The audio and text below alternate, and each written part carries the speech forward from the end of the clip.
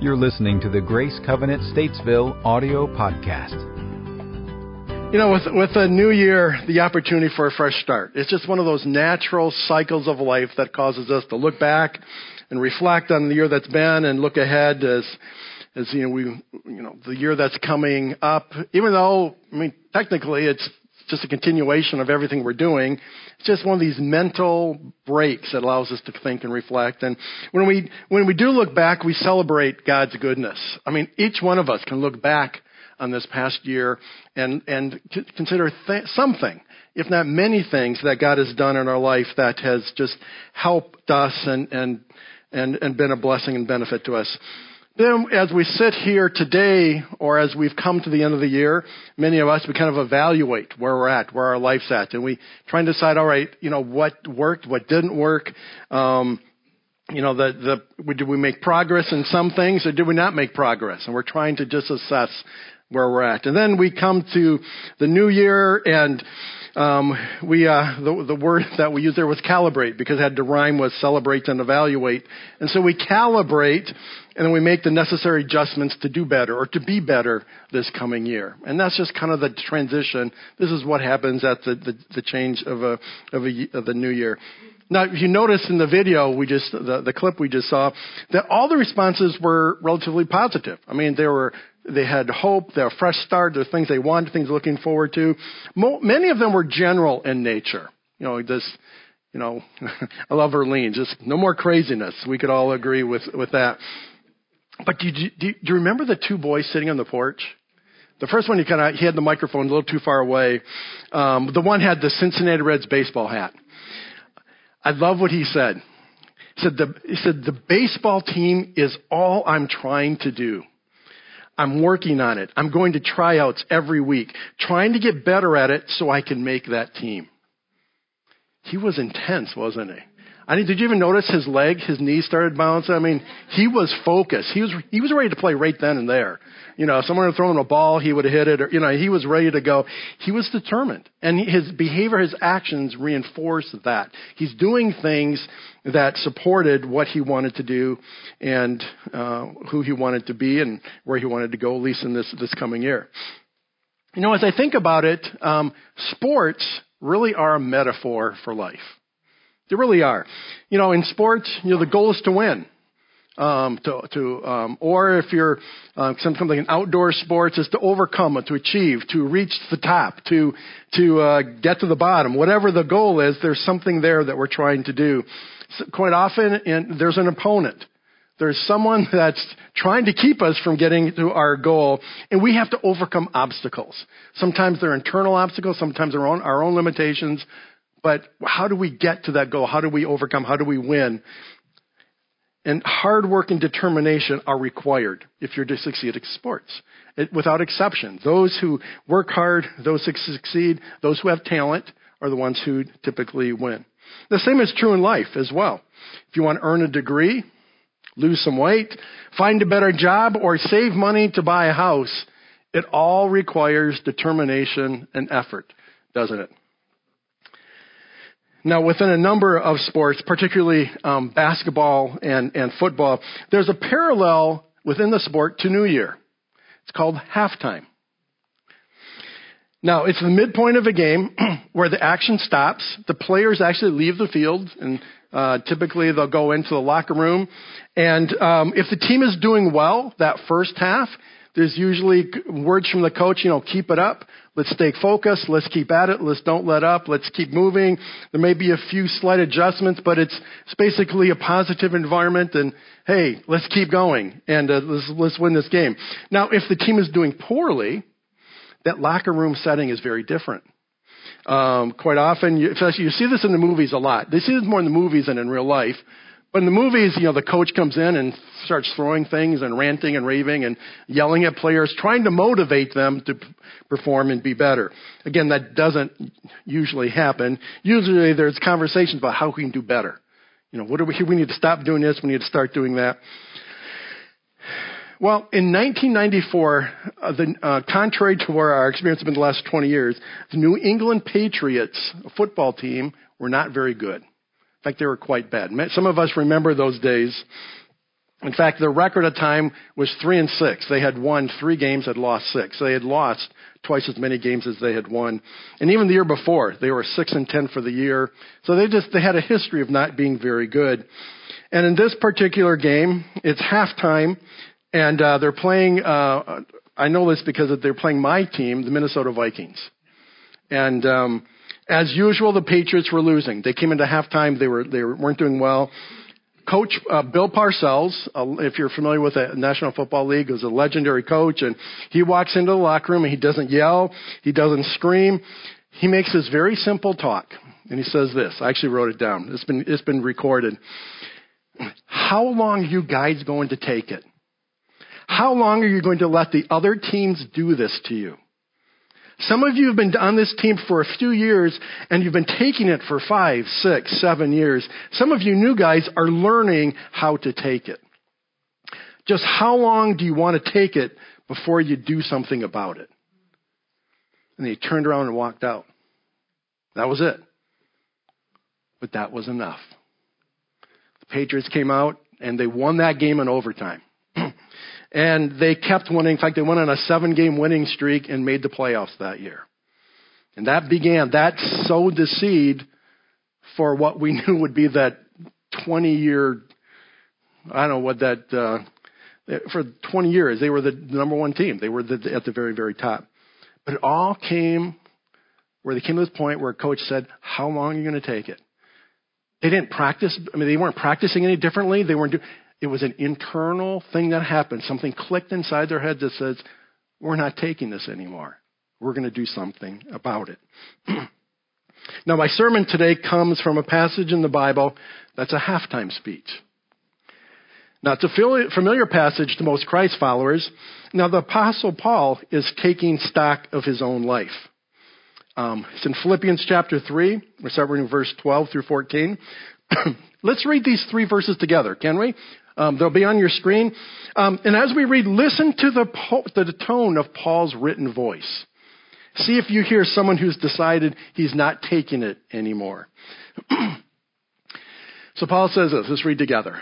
Not that I have already attained all this or have already arrived at my goal, but I press on to take hold of that for which Christ Jesus took hold of me.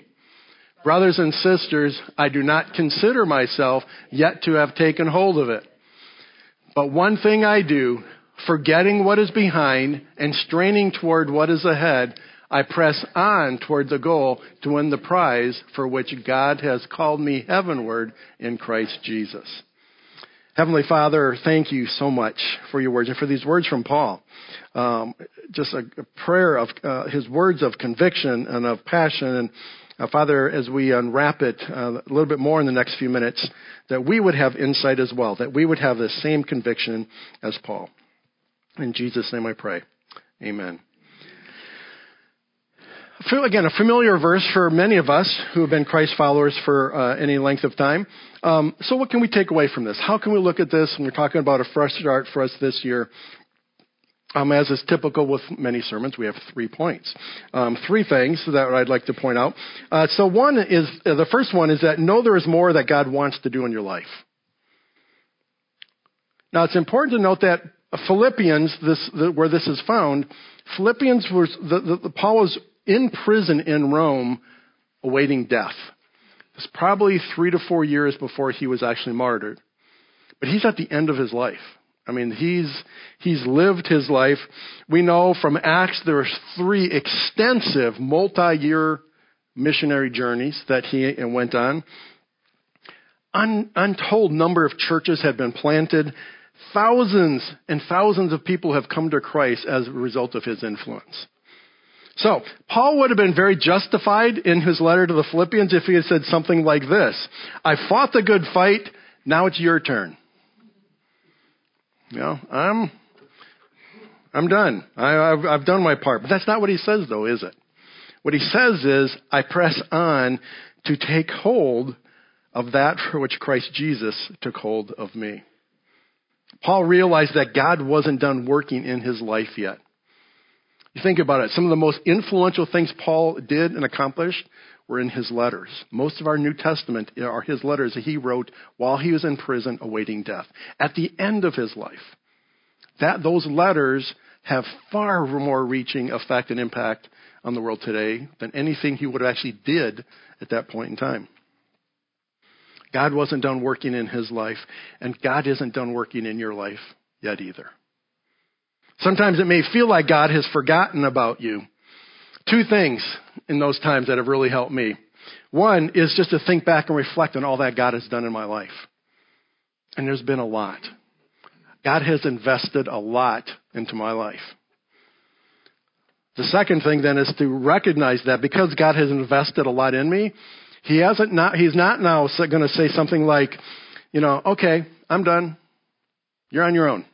Go for it. No. He's invested in it. He's going to continue to see it through until the very end. God has so much more that he wants to do in all of our lives. More so than we probably are even aware of, or sometimes even we're willing to accept. Now, the reality is there's a challenge. The challenge is this. We have an enemy who is actively seeking to bring about our destruction. James 5:8 tells us, be alert and sober mind. Your enemy, the devil, prowls around like a roaring lion looking for someone to devour. I think one of Satan's more effective strategies is to cause us to see ourselves incorrectly. To focus on our shortcomings, focus on our insufficiencies and our failures and things that we don't do well. And he gets us to believe that we have no value to God. And God has no use for us. And he does this by continuing to bring up the failures in our past. And that leads me to the second point in our outline here this morning, is that we need to move beyond our past.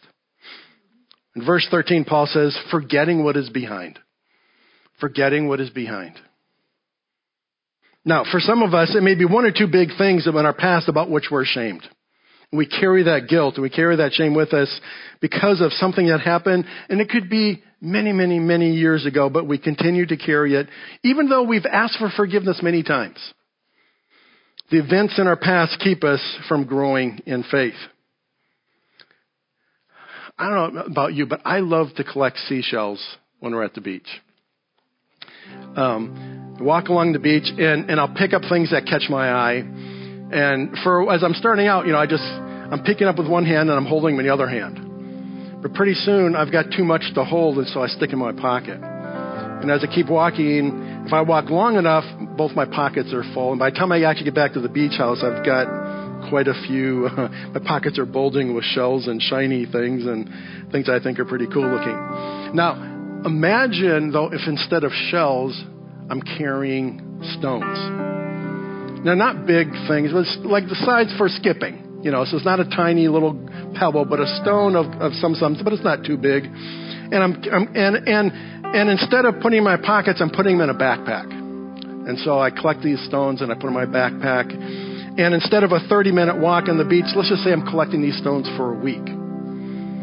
Well, it wouldn't take long before the backpack is too heavy to carry. I mean, we can envision that the more stones we get in, the heavier it gets. And pretty soon it's too heavy and I'm not actually able to carry it. I'm actually dragging it behind me. And if I continue to add stones to it, it actually, in theory, it could get too heavy. I couldn't even pull it and I actually become stuck. That's it. I'm done. I can't move. Now, stones that I've collected have caused me to not move at all. Life just stops. So my point is this. Well, some of us are weighed down by one or two things in our past that have just become boulders in our life. Others of us have been collecting failures and sin over the course of our life. And ultimately, the effect is the same. Both approaches, whether it's one or many, both of them keep us from growing in our relationship with God. Now, there's only one way I know of to get rid of a past that weighs us down, and that's to leave it at the cross. Now, in just a moment, I'm going to give you an opportunity to tangibly do just that.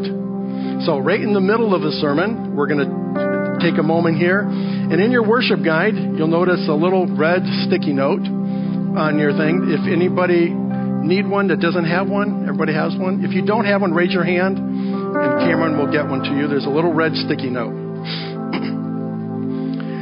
Now, I want you just to consider your past and write down something. Well, it could be one word, it could be an event, it could be a sentence, it could just be what. But one thing that you think is holding you back in your walk with Jesus. If there's anything in your life that continues to plague you with guilt, my prayer for you is that John 8:36 will be your promise. John, it says, so if the Son sets you free, you will be free indeed.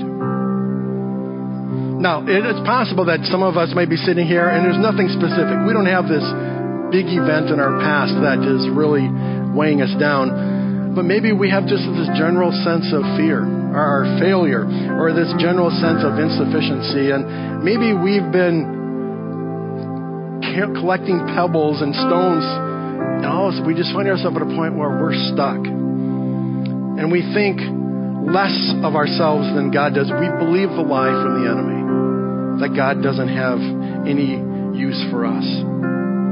My prayer for you comes from Ephesians 2. It says, for we are his workmanship, created in Christ Jesus for good works, which God prepared beforehand that we should walk in them. For more information on Grace Covenant Church, our service times, ministry opportunities, directions, and more, visit us at gracecovenant.org.